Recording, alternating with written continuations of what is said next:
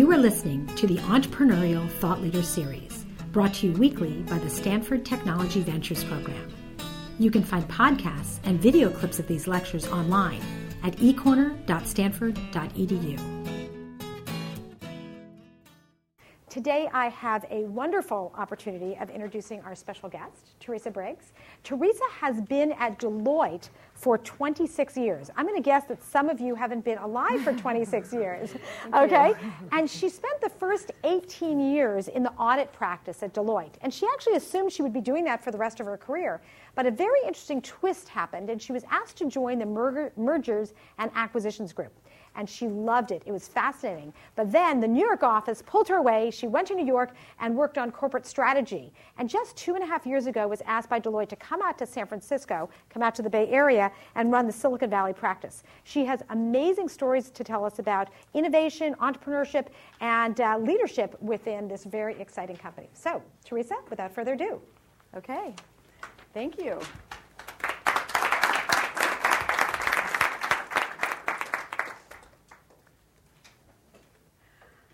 I'm going to start by asking you guys all a question. So I'd like to know, what do you think of when you think of Deloitte? If anything, just throw something out. Anybody? Accounting. Okay, accounting. Taxes. Audit. Okay. Consulting. Okay. All of those things are part of what Deloitte is. And I'll get into some examples of what we are in a couple of minutes. But I wanted to kind of test your knowledge about the brand to start out with. And you hit many of the things that we do at the highest level. Now, you might wonder, why is someone from Deloitte who does all of those things speaking at this speaker series, right? I mean, entrepreneurship, innovation. Well, our founders were actually entrepreneurs. At age 25, William Welsh Deloitte started his first accountancy office in London in 1845. And if you think I'm old, then he's really old, right? And he's dead. Later, in 1893, he opened an office in New York, and he was responsible for developing standards that became the accounting standards for hotels. He was also asked to unravel a really serious fraud at that time in the Great Northern Railroad. And that would be the equivalent today of being asked to unravel the Bernie Madoff situation, if you've been reading about that, right? So massive fraud. So he was an innovator around some of those things. George Touche had a flair for helping doomed businesses survive. And in 1900, he opened Touche, Niven and Company, so 1900. He later became a member of Parliament, and he was such a significant civic contributor that he was knighted in the year 1917. So keep those words in mind: founder, innovator, civic contributor, and spin forward many years and through many mergers to the firm that we call Deloitte today. So you pointed out some of the things we are: accounting firm, auditing, consulting, tax.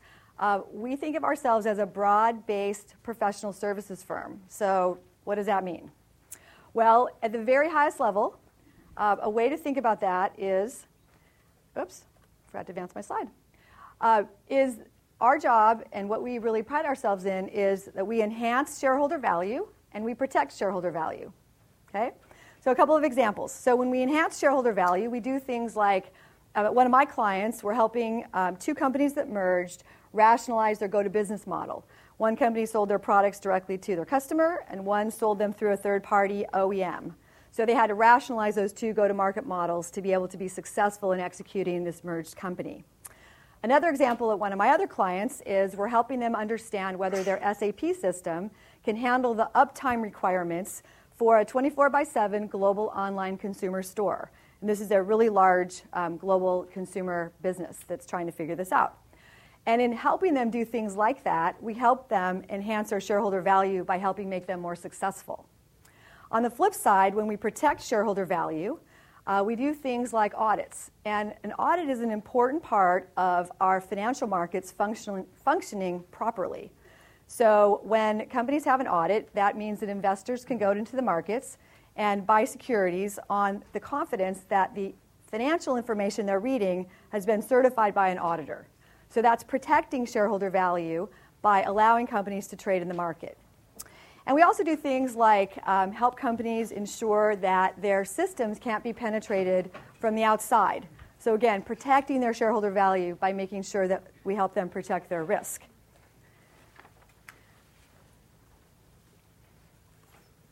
All right, so our organization is large. 45,000 people in the US, 165,000 people globally, 140 countries. We're in all of those places. And you might wonder, again, what's so great about being big, right? We're entrepreneurs. We like to be small. How many of you have worked inside of a startup? Raise your hand. Okay, quite a few. So some of the things that you get when you're big that you don't get in a startup are things like a help desk and administrative assistance, things that we actually appreciate. But the big advantage of being big is resources. Being able to, at the drop of a dime, tap resources around the globe to add them to your client team and help solve a really complex problem. That's what you can do when you're big. But big is not always the best. I think that you have to make big small to be able to drive entrepreneurship and innovation. So find a way to make this kind of an organization, turn it into bite-sized pieces. And what I'm going to do today is walk you through 4 examples of ways that we've made big small. And you could use this analogy or these same type of examples inside of other organizations, but I know my organization, so I'll use my examples of making big small and driving innovation in a large organization. And I'll start with my own example. So Tina mentioned that I run our Silicon Valley practice, and I've been doing that for about 2.5 years. When I run that practice, it's like running a small business inside, though, of a very large business. But I have a lot of autonomy to run the practice the way it needs to be run to serve the technology market, 30 miles away from here. So a couple of things I'm trying to do, double the size of our practice from 600 people to 1,200 people. So that's a lot of headcount to add. Drive our market share into the tech companies to a greater extent. Build a research and thought leadership center, which I'll talk about in a minute, and deliver a 30% return on investment back to the bigger firm from the efforts in Silicon Valley. So just like a regular business or a business unit. So I do the same kind of things that you would do in any other business. I've formed my team. We developed our strategies, our tactics, put together some metrics so that we would know whether we were making progress and being successful. We built a recruiting organization and an onboarding process so we could onboard 600 people. That's a lot of people. And so forth. Lots of the same things you would do in a regular business. So you can be small inside of big, and that's just one example. Another example I mentioned is our research center. We have this belief that thinking needs to be at the edge in order to really ultimately add value to our clients. So we formed the Center for Edge Innovation. And this center is helping technology companies shape their marketplace versus being shaped by market forces. So to be out in front and actually leading into change instead of following market trends. And that's the basis of what the center is really studying. Our center leaders are responsible for over 500 papers and 6 best-selling books. And I want to tell you a little bit about them because this is, again, one of my examples of being able to innovate inside of a big organization. So we went out and decided we wanted to find some of the most eminent folks in technology to bring into our center. So how many of you have heard of John Seely Brown? Anybody? A few of you? Okay. So John Seely Brown co-leads our center. John Seely Brown was the chief scientist at Xerox for many years, and he ran Xerox PARC right here in Palo Alto. And you guys know that Xerox PARC was responsible for many of the innovations that we take for granted even today in Silicon Valley. So John, or he's referred to as JSB, ran PARC, and now he co-leads our center. John Hagel was a partner at McKinsey for a long time. He's a very prolific writer and speaks a lot and really comes more from the business angle, and JSB comes more from the technology angle. So the merger of those two is a really great combination. And then Lang Davison was the editor of the McKinsey Quarterly for 12 years, and we were able to hire him away, and the 3 of them make up the leadership in our center. Their work can be found in businessweek.com every month. They're in Fortune and Forbes and that periodical on the other side of the country, Harvard Business Review. And so they're very well respected for their writing. They have a lot of active blogs as well. Their ideas are not just the subject of papers and books, though. Their ideas are actually put into motion through vetting their ideas with Silicon Valley business leaders and iterating on their ideas so that when we're ready to actually take something to market and help companies actually drive some changes in their strategies, we know that it's going to work because we've vetted it with businesses.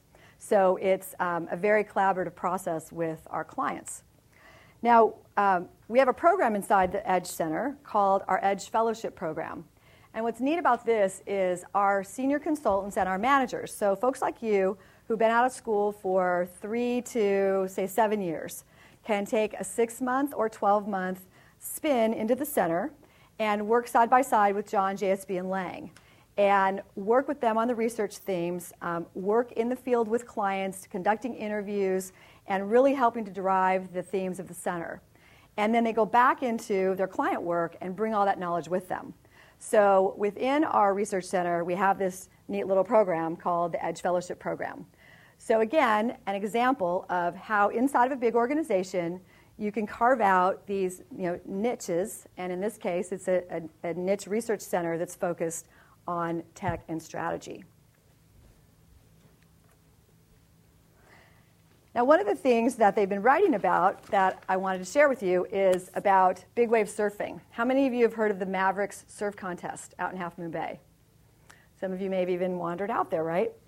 So John and JSB decided to study the Mavericks Surf Contest last year and figure out if there were corollaries between innovation in surfing and innovation in business. And they actually concluded that there are quite a lot of corollaries between those two. So I wanted to share a couple of them with you. Surfers search for breaks in the water, and maybe some of you are surfers, right? Breaks in the water way offshore so that they can ride bigger and rougher waves and really test board designs and test surfing practices. Well, the corollary for business is if you want to push your performance levels, find the relevant edge, right? Push yourself, like the surfers do, out to those big breaks and those big waves. They also discovered that surfers gather and they observe each other to notice things in other people's performance that they can apply to their own, right? So for business, the learning was attract motivated groups of people to the edges and have them work together to improve performance. So working together out on the edge. This one's kind of obvious. You just look at the guy on the screen on a surfboard. Surfers are risk takers. I mean, that's a pretty tough thing to do, to be riding that huge wave. And the lesson for business in that is reward your risk takers, because sometimes they're driving the most innovative ideas. They also discovered that the edge, or it's obvious, the edge fosters people who are edgy, right? So if you think of surfers and you think of surf bums, they seem kind of edgy. That's all about diversity. So the learning for business is to celebrate diversity. And then it's no accident, apparently, that most surfers are excellent shapers of surfboards. And so for business, the learning there is mixed practitioners and developers. And Tina, you probably teach lots of these lessons in your innovation classes, but this is what John and JSB learned from big wave surfing. And if you want to check out the whole article, it's on businessweek.com. You can just search on Hegel. So another thing that they've written about, which you probably are more familiar with than me, is World of Warcraft. How many of you are familiar with World of Warcraft? Okay, quite a few. The article that we've left in the back, and some of you have it, but if not, pick it up on the way out, is an article that they've recently written about World of Warcraft. And in this article, they believe that World of Warcraft, in its structure and its scoring, actually demonstrate fundamental principles for training employees to think creatively, with no training program anywhere in sight. And they think business should be thinking more about how to provide interactive learning like World of Warcraft. So take a look at the article if you want to read a little bit more about that. So those are some of the things that our Edge Center is writing about. Not very traditional, a little edgy, and a little bit provocative.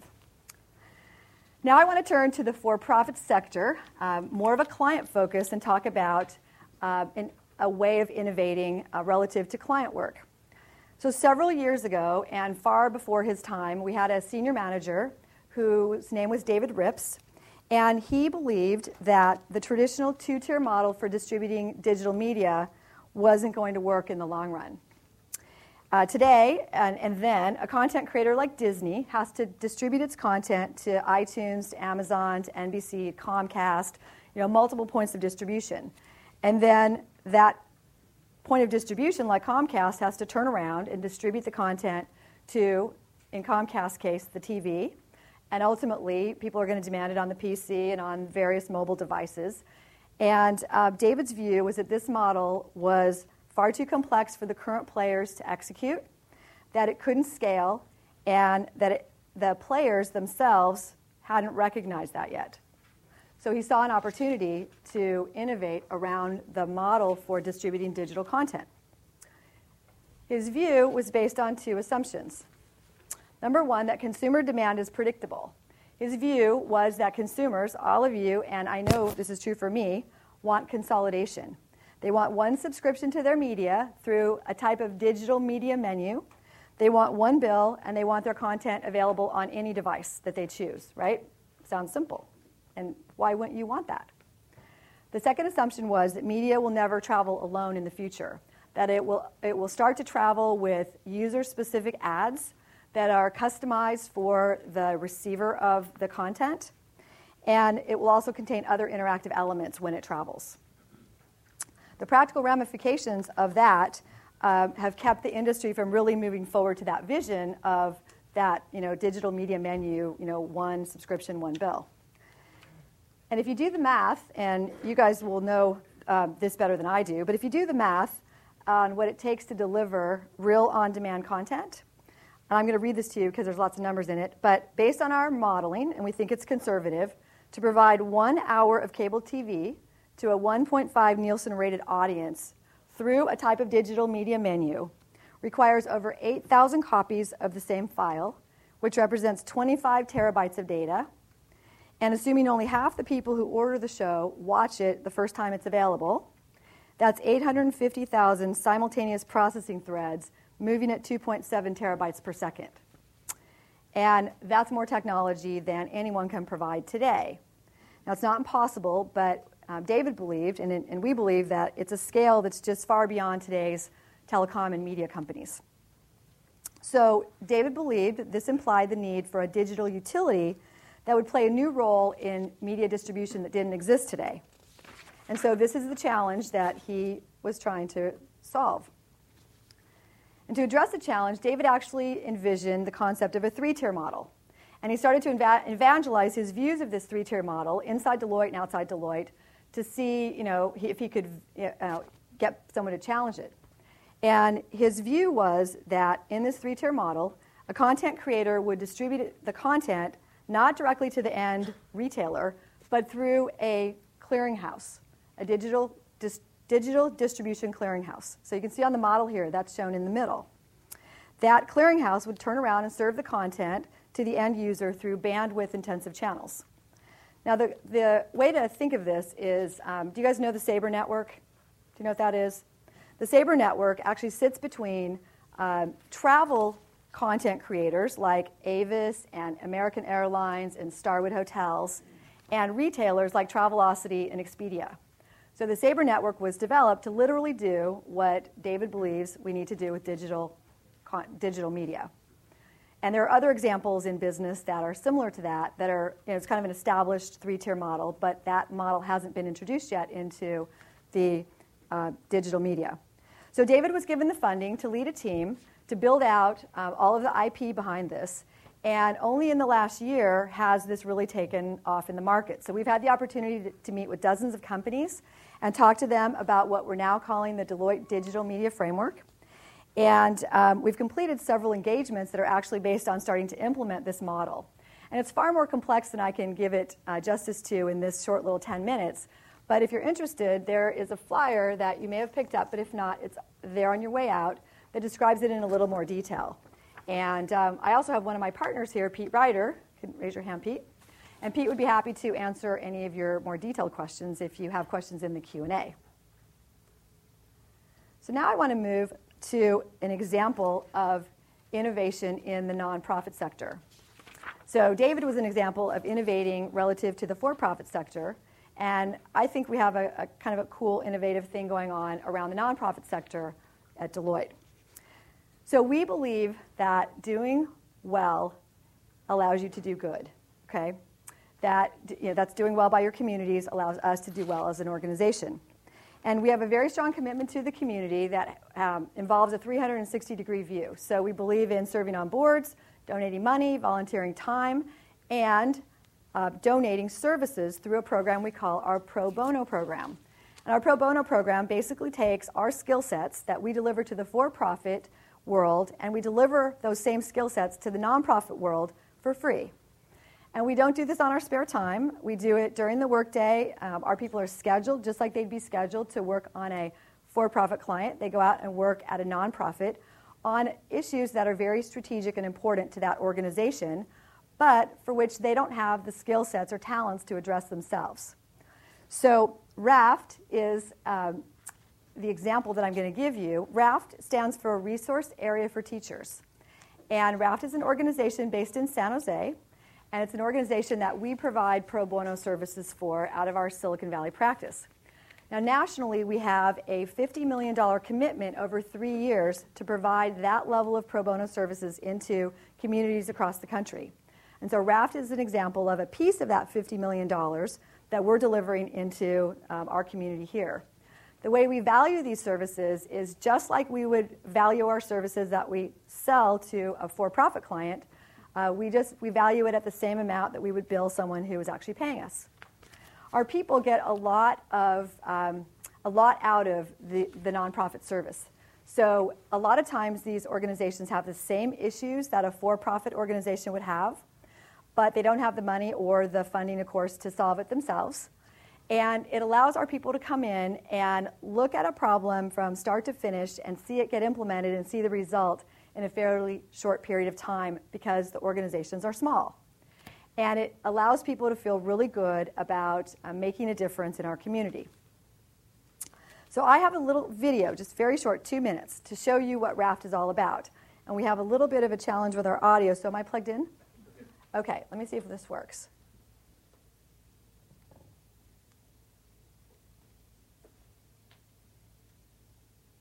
Yay.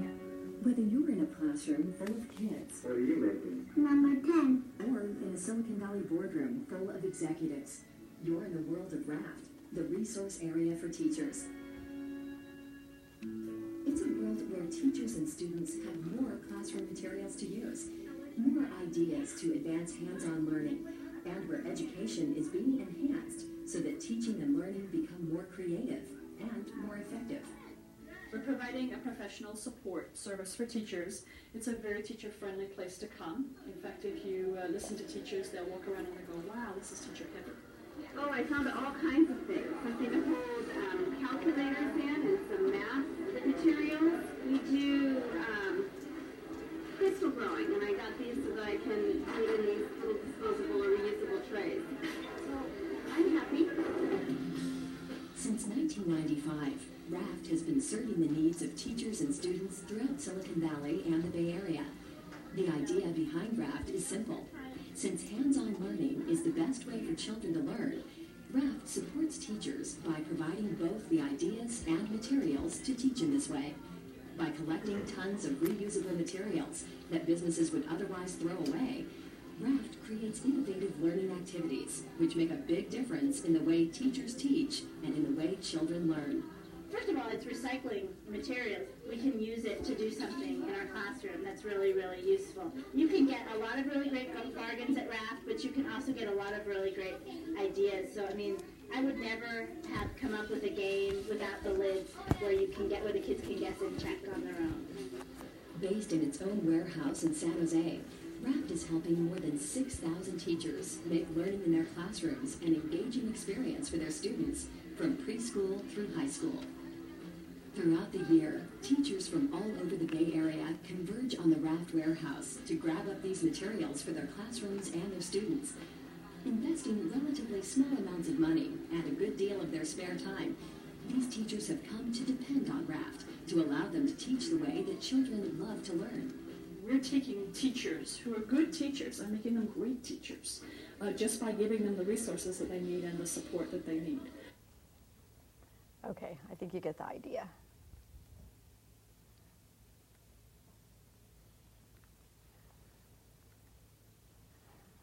So you can probably tell from the video what RAFT does is they actually gather up materials that companies were going to throw away. Things like marbles and discs and bottle cap tops and cardboard tubes and foil caps. And they actually have engineers on their staff that create science projects out of the materials that the companies donate. So they don't know what they're going to get all the time from the companies. So when they get, someone drops off a big old crate full of discs, the engineers go to work trying to figure out how do you make science projects out of all the stuff we have. And then what they do is they package them up in little, single unit packages, and teachers can buy them very inexpensively. And I don't know if you know this, but in the state of California, our public school teachers spend thousands of dollars of their own money each year buying supplies to be able to deliver things like this to their classroom because they don't have state funding to allow them to do creative things like science projects. So what teachers do is instead of spending a lot of money on these science project materials, they can go to RAFT and get very inexpensive science kits and deliver cool projects to their classrooms. So they might be able to buy enough materials to serve 20 kids for $1, for instance. So they might get a kit to make 20 of these kaleidoscopes for $1. So when you guys leave today, there's a box in the back, and it has the little kits that are unassembled. And so grab one, and there's 8 different projects in the box. And when you're out with your friends tonight, grabbing a beer, you can build a CD spinner or a little kaleidoscope, and see what we're teaching to our public school kids these days. So RAFT, of course, was very consistent with something that we care about a lot, which is education. And so we decided to invest using this 360-degree philosophy in RAFT. So we volunteer time at RAFT. We had about 45 people at RAFT about 6 months ago. Spent the whole day with RAFT, helping them with a special project they had for a group of that size. We give them money. We actually have one of our senior managers who's a Stanford alum who's here today, Jeff Benish. Where's Jeff? In the back. Jeff is actually on RAFT's board, and he's the chairman of the board. And the way he became chairman of the board is he led one of these pro bono projects at RAFT. And they loved him so much, and they were so grateful for the project, and it helped them with a very important piece of their strategy, that they asked Jeff to join their board, and then ultimately asked him to become the chairman of their board. So it's a really great example of this innovative concept we have of 360-degree focus on the community and pro bono services. Now, this chart that, of course, you can't see very well, there we go, is this is just one page from the output of the pro bono project that Jeff led. And what the project was focused on was RAFT wanted to geographically expand. They have one facility in San Jose, this huge warehouse that you saw in the video, and they wanted to set up a facility in San Mateo County to do the same thing. And they had this view that they could leverage their costs, and if they could produce more kits, they could actually serve more kids, and they could leverage their cost structure and expand. Well, when we actually got inside their numbers, and we spent 3 months analyzing their management structure, their cost structure, which was really looking at their fixed costs versus their variable costs, their revenue sources, what we discovered is it was a very low fixed cost model. The costs were all variable. Really, the only fixed cost was staff R&D, so the engineers that actually developed the ideas for the kits themselves. And almost everything else was a variable cost. And so expansion didn't mean leveraging your fixed costs across more units. It meant you had to go raise more dollars for every kit that you produced. And they didn't realize this. So this was a really important finding for them because they could have gone off on their expansion program using the wrong assumption. So it caused them to ask questions like, well, gee, maybe we should just set up a totally separate nonprofit and just replicate RAFT San Jose in RAFT San Mateo County and do it that way. Or maybe we should have an IP company where we hold the IP and franchise RAFT around the Bay Area. So they're still in the process of looking at different models, and all of that came out of the project that we did with RAFT. And sometimes the most important thing that comes out of a project like this is getting the board to ask the right questions and have the right debates and come to the right conclusions. And that is exactly what happened in this project. There was a lively debate at the board level. Jeff was there conducting the meeting, and it really set them on a different course than they might have gone down had we not been able to do this project for them. And of course, the greatest reward for us was to be able to do something that helped an organization, that helps teachers, that help kids, right?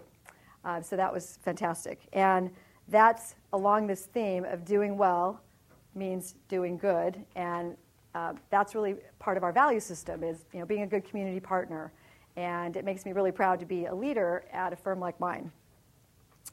So 4 examples of making big small. So the first was creating a small business inside of a big business, so my practice in Silicon Valley. The second was creating a state-of-the-art research center inside of a market like Silicon Valley focused on the technology market. The third was David Ripps creating the Deloitte Digital Media Framework inside of this large organization and being able to advocate for it and get it funded and deliver it into the market. And the fourth is providing great projects like this into the community. So I hope that that inspires you to bring your entrepreneurial spirit into larger organizations like ours, because we would love to have the benefit of some of this brilliance that's sitting in the room. So thank you for being here, and I think we have plenty of time for questions. And I have my 2 partners here who can also help me respond to questions. I was just going to ask, your office here in Silicon Valley, which service represents your greatest source of revenue? Consulting. Oh, sure. Yeah, the question was, in our business in Silicon Valley, which service creates the greatest amount of our revenue? And the answer to that question is our consulting practice. That's about 60% of our revenue, I would say, in Silicon Valley. And then within that consulting practice, the type of services that create the most revenue are probably our technology services, which are really include like transforming companies through putting in global ERP systems and all of the things that go around that, the tax ramifications of that, the control ramifications of that. So does that answer your question? Well, and would that be any different in terms of within the consulting units, say emphasis on technology? How different might that be from an office elsewhere in a country like, say, Chicago? Yeah, quite different. So 60+% consultative is quite high on the consulting side. In most offices, the consulting side would maybe be 35% or so. Audit would take up a much bigger chunk. In tech, we actually have just a really large consulting footprint. Share in that respect what you're seeing today, at least in Silicon Valley, across all 3 of your practices with tax, audit, consulting, just some general overviews as we're seeing some pretty dramatic things happen. Are you seeing any growth businesses, any bright spots within tax audit? Obviously, as banks are having trouble, there's probably a lot of tax and audit work, but maybe there's also some consulting work to fix problems that are now rearing and apparent. Yeah, so the question is, what are we seeing across our different businesses as a result of the economy, and are there any bright spots of maybe counter-cyclical services that are actually up while the economy goes down? Does that capture it? So it's a really interesting market. A lot of times we'll run, one of our businesses will be up when another one's down, but right now there's pressure on all of our businesses at the same time. The consulting market is discretionary spend for companies for the most part, and so when everyone decides to tighten their spending, they'll start to cut out discretionary projects, and so there's pressure that's put on our consulting practice. Tax got a little gift from the regulators recently. There were some new regulations that came out around what's called transfer pricing, which is the amount of dollars that one part of a company charges another part of the company to move goods cross-border. It's probably the simplest way to capture it. And these new regs require companies to do a lot of stuff, and we can help them with that. So that part of the business gets a little boost, right, because the regulators just put in a new regulation. The audit practice, there's a ton of pressure on pricing. There's a lot of capacity in the industry right now because I don't know if you guys know what Sarbanes was, but it was a bunch of regulation around auditors and audits and internal controls inside of companies. And so that created a lot of work for auditors and a lot of work for companies, and that's kind of on the downhill slide, so that work is tailing off a little bit because the regulations have been eased a bit. And so there's a lot of capacity in the industry, which creates pricing pressure, right? It's like just following a standard economic model. And so the bright spots are, unfortunately, reorganization services. So there's a lot of bankruptcies. Fraud investigations are picking up. That's another, economic counter-cyclical service. And, an example that you'll relate to, you guys have you heard of Satyam? Does that name ring a bell? It's a big Indian outsourcing company. They announced a few weeks ago that they had $1 billion worth of cash on their balance sheet. Actually wasn't really there. So they were fraudulently reporting their financial results. And so we're doing a bunch of work at Satyam to investigate that. So there's some funny counter-cyclical services like that. But at the same time, we are still seeing companies invest in infrastructure. So some companies have the perspective that I want to come out of the downturn stronger, so I'm going to fix some of my problems now. I'm going to fix my systems. I'm going to do some mergers. So in Silicon Valley, there's a lot of cash on companies' balance sheets, and valuations are coming down. So that creates an opportunity for companies to buy and perhaps merge with some players who are weakened by the economic situation. And that merged company will then be stronger when we come out of the downturn. So, over here. When you look at consulting services, and as companies have gone from multiple instances of SAP to fewer instances, if you look at a post-ERP world, especially in light of your edge centers, do you have any thoughts in terms of where you think companies are going to be spending their money on technology, 36 months or longer from now? I might ask Pete if he has a perspective on that. Maybe I should repeat the question. The question was, given the consolidation of multiple instances of within ERP systems to less instances, over the next 24 to 36 months, as that cycle runs through, what do we think companies are going to be spending their technology dollars on? Yeah, I think it's a tough question. I think once people do their consolidation, they're going to be looking at how technology, so from an SAP standpoint, that's really managing your business from an operational standpoint more effectively. There's a point at which there's going to be a tipping point when things start coming back and people start looking at ways to increase their revenue and ways they can use technology to enhance that. So the example that we gave around high-tech companies who are potentially going to start selling services for new revenue-generating services, so there's a possibility along those lines. The kinds of integration that you see, the kinds of ideas that social networking has provided, technology is going to become an innovative force for enterprise networking. So you get companies who are doing SaaS kinds of things right now. They're delivering their services, instead of selling their services from a package standpoint, selling their services over the internet. There's a whole series of technology implications around that. So they're going to be changing business models. People are going to start looking at those things now that they've got their back offices straight. They can manage their operations effectively. And I think those are the kinds of things, maybe not in the short term, right, as people are wrestling with what's going on, but I think that's the kind of forward-thinking stuff that people are doing around technology. Thank you. Teresa, Tom Kosnick. In 1993, I think it was that year that Deloitte was really first recognized as a leader in companies that were great places for people to work, great places for women to work, great places for men and women to work who wanted to have great careers but also have family. What's the latest on that? I mean, you're running the Silicon Valley office. We're in a downturn. What happens to that strong part of the Deloitte brand that's been there for a really long time in a downturn?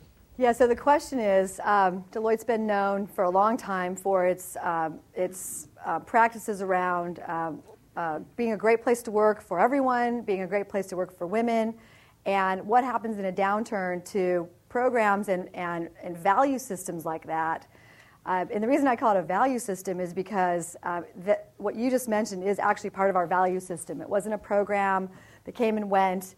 We have a real philosophy around creating an environment that is a fair and even and equal place for everyone to work. And that's men and women and everyone of diversity, you name the flavor of diversity. And so that's not changing. Our philosophy, in addition to that, is you don't give benefits away, give them out and then take them away. So we're holding firm and fast on our employee benefits. And the Fortune list just came out, just hit the newsstands this week. And Deloitte's number 61 on the best places to work list. So we wish we were in the top 10, but we will get back up there someday. So we're happy to be among 100 because it's a really elite and prestigious group of companies to be a part of. In terms of women, there are a lot of women in the audience. It's you have to recognize that the needs for men and women over time become a little bit different in the workplace. And if you have a workplace that can accommodate that, then you're going to retain people longer. And over time, we've adopted a philosophy that that doesn't just apply to women, it applies to everyone. And we're rolling out a program right now we call Mass Career Customization. And what that is it allows people to customize their career for the place that they're in their life. So in the beginning of your career, you might be ramped very high on willingness to work, zillions of hours, willingness to travel, whatever it takes, wanting to continue to accelerate your career. And you might hit a place in your career for a variety of reasons. You might be an author and you want to write a book, or you might have a baby, or you might have an ill parent, and you need to decelerate your career in some way. And we're allowing people to customize their careers based on what they need. So if they need less travel, let's dial down on travel. If they're willing to accept less kind of upward mobility because they want to flatten out their hours a little bit, let's dial down on the acceleration of their career. And so we're actually rolling that out right now while we're in the downturn, and I don't see any of that changing. So thanks for the question.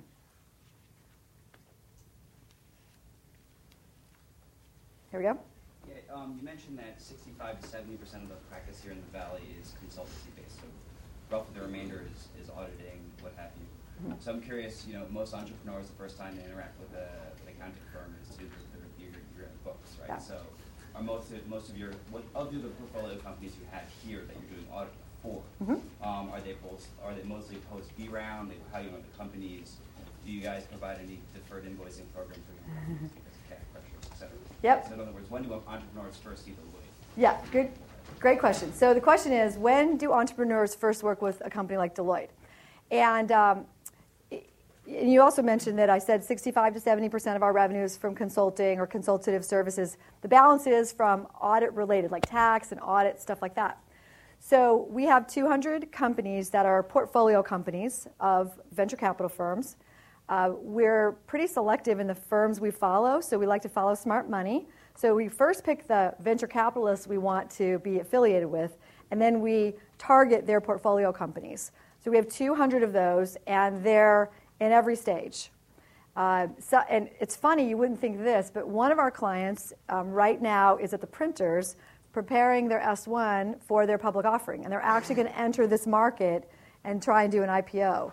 So, cross your fingers. It's OpenTable. You guys know OpenTable.com. So they're actually going to try and weather this market.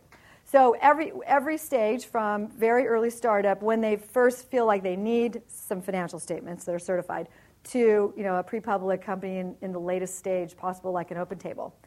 Now, there's a lot of churn in that portfolio right now that you might imagine, right? So some of our clients are they're shutting their doors, or they're cutting back their funding, so they're cutting back their costs. And so some of the companies are saying, well, maybe we can do an audit every other year and then do 2 years at a time to save some money. We make a big investment in those portfolio companies. We do those audits for very, very low fees. We lose money on those audits for not the entire time that they're pre-public, but it depends how long, right? So if the length of time to get into the public markets continues to extend, we lose money almost that entire time. And then we make our money when the company goes public, and then it becomes a public company. And public companies have, they just have greater needs, and their fees are higher. So that's our strategy. And it's another question around, do you weather through the down economy with a portfolio like that? And that's another thing we're not wavering from, because we know that the market's going to turn. And we want to be there when the market turns with that portfolio of companies that will hit the public markets at some point. We just don't know when. So client acquisition is basically through VC relationships you guys have? Yeah, it's really through the whole ecosystem, right? So we get leads from the VCs themselves that we have relationships with. We get leads from law firms. We get leads from bankers. So Silicon Valley Bank is a really great market partner for us. And it comes from all over. And then we do the same thing, right? We cross-refer each other all over the place. So there's this cross-referral in the Valley. Is there cross-referral within the firm? So you have all these different practices that do different things. Does a client move from one group to the next group as their needs change? Yeah, they sure do. We have debates all the time in our firm around, should the client be an audit client or should they be a consulting client? Because in the regulatory environment we're in now, you can't really do both. So yes, sometimes an audit client will become a consulting client, or a consulting client will become an audit client. And that's a kind of a business decision that we sit down with the client and talk about in terms of what it is that they need at the time. Another way we cross-collaborate is across borders. So we have some interesting things going on right now with China. There are some Chinese solar companies in particular that are setting up operations in the Bay Area. And so they're audit clients of our China firm, and so they're referring work to us as their clients move into the Bay Area and set up operations here. So it works across borders too. From a recruiting standpoint, what are you looking for new employees? So the question is, for new employees, what is it that we're looking for when we recruit? And, there's a whole handful of things. So it ranges everywhere from interpersonal skills, which are really important, right? Because everything we do is interfacing with clients. If you're not documenting what you've learned from a client, you're asking them questions and trying to figure something out with them. So interpersonal skills. Intellect, we assume, because we hire at schools like this, and we don't, give you an IQ test or anything, but we make sure that your academic performance is high and that your test scores were high, and so we do look at that. And we look at things like judgment. So we try and determine, are you a person that has good, sound judgment? Because we make judgment calls all the time in the field. Pete, can you think of anything I'm missing? Yeah. Okay, so my name is Jeff Benish. I actually lead our overall relationship with Stanford in addition to all my other jobs within Deloitte. But as part of recruiting, last year I actually decided to do a regression analysis of who we actually wound up extending offers to at Stanford. And a lot of people said, you won't find any patterns. Well, we actually started going through all the resumes of all the people that we had hired, all the people that we had extended offers to, and we actually found really strong correlations. And there were a couple things that just popped right out at us. People that we hired tended to have multiple divergent academic pursuits. So, for instance, major in MS&E with effectively a minor in English Lit. They tended to have an entrepreneurial experience or starting their own business at some point in their past. May have been something big, may have been something like starting a boat cleaning business. They tended to have a leadership role in some extracurricular activity, whether it was something like BASIS or SCN or varsity team leader. And then finally, the most interesting thing was almost everyone spoke a foreign language fairly fluently. And I was talking with one of our real kind of old dogs about all this analysis. And he said, so Jeff, you're telling me, basically we're hiring people who have an open aperture to the world around them. And that's probably the best way to describe it. Perfect. Thank you. Forgot we had a resident expert here on Stanford. Other questions? I just want to point out one thing that I forgot to mention at the beginning is that Deloitte has been incredibly generous and supportive of entrepreneurship on campus here, and sort of viewed this as a place where you really can have a big impact on education, and I want to thank you for that. Yeah, our pleasure. I know you talked a little bit about this already, but can you give like more concrete details about like the company culture at Deloitte and like what steps you take to actively promote that? Sure, and I'll ask Jeff or Pete to just jump in here. In fact, Pete recently joined us from another firm, so he would maybe even have an interesting perspective on what he observes coming in. The culture is, I've always called it relaxed professionalism. So it's a place where we work very hard. We're completely focused on helping our clients be successful, like I talked about earlier, and that's job one. But we really like each other. We have a great culture of collegiality, and so we work hard and we play hard. And so, it's a group of very smart, motivated people from all over, every school you can imagine. And it's a little hard. It's one of those things that you experience it when you're on the inside of it, and it's very hard to describe. But relaxed professionalism is one of the things I've always liked to use as a description. Pete or Jeff, anything to add? I think collegial is right. So yeah, that's what I would characterize it as. I think there's a spirit of if you're out working on problems, there's a team spirit from the top down. It's a non-hierarchical. There's an assumption that everybody has a contribution to make, and that teams can make a success. There's a lot of individual ownership and accountability, but teams make things work better, both with our customers and with ourselves, and we carry that into customers. And I think that is a difference from other services firms. Right? Thank you. Can I just follow up on that question? Yes. With regard to teams, do the teams continually get reformed for different projects, or do you tend to stay on a team for a long period of time? No, they get reformed for every project for the most part. So you might work at Apple on a project for 3 months, and then you go to Applied Materials, and then you might go to Google, and then you go to Intel. And every time you move, both the nature of what you're delivering changes in some way, because the client's problem changes in some way, and the composition of the people you work with changes almost always. So you rotate through lots of different teams and have exposure to almost the whole practice. Well, on behalf of BASA and SCVP, I want to thank Teresa for coming today. Thank you. You have been listening to the Entrepreneurial Thought Leader Series, brought to you weekly by the Stanford Technology Ventures Program. You can find additional podcasts and video clips of these lectures online at ecorner.stanford.edu.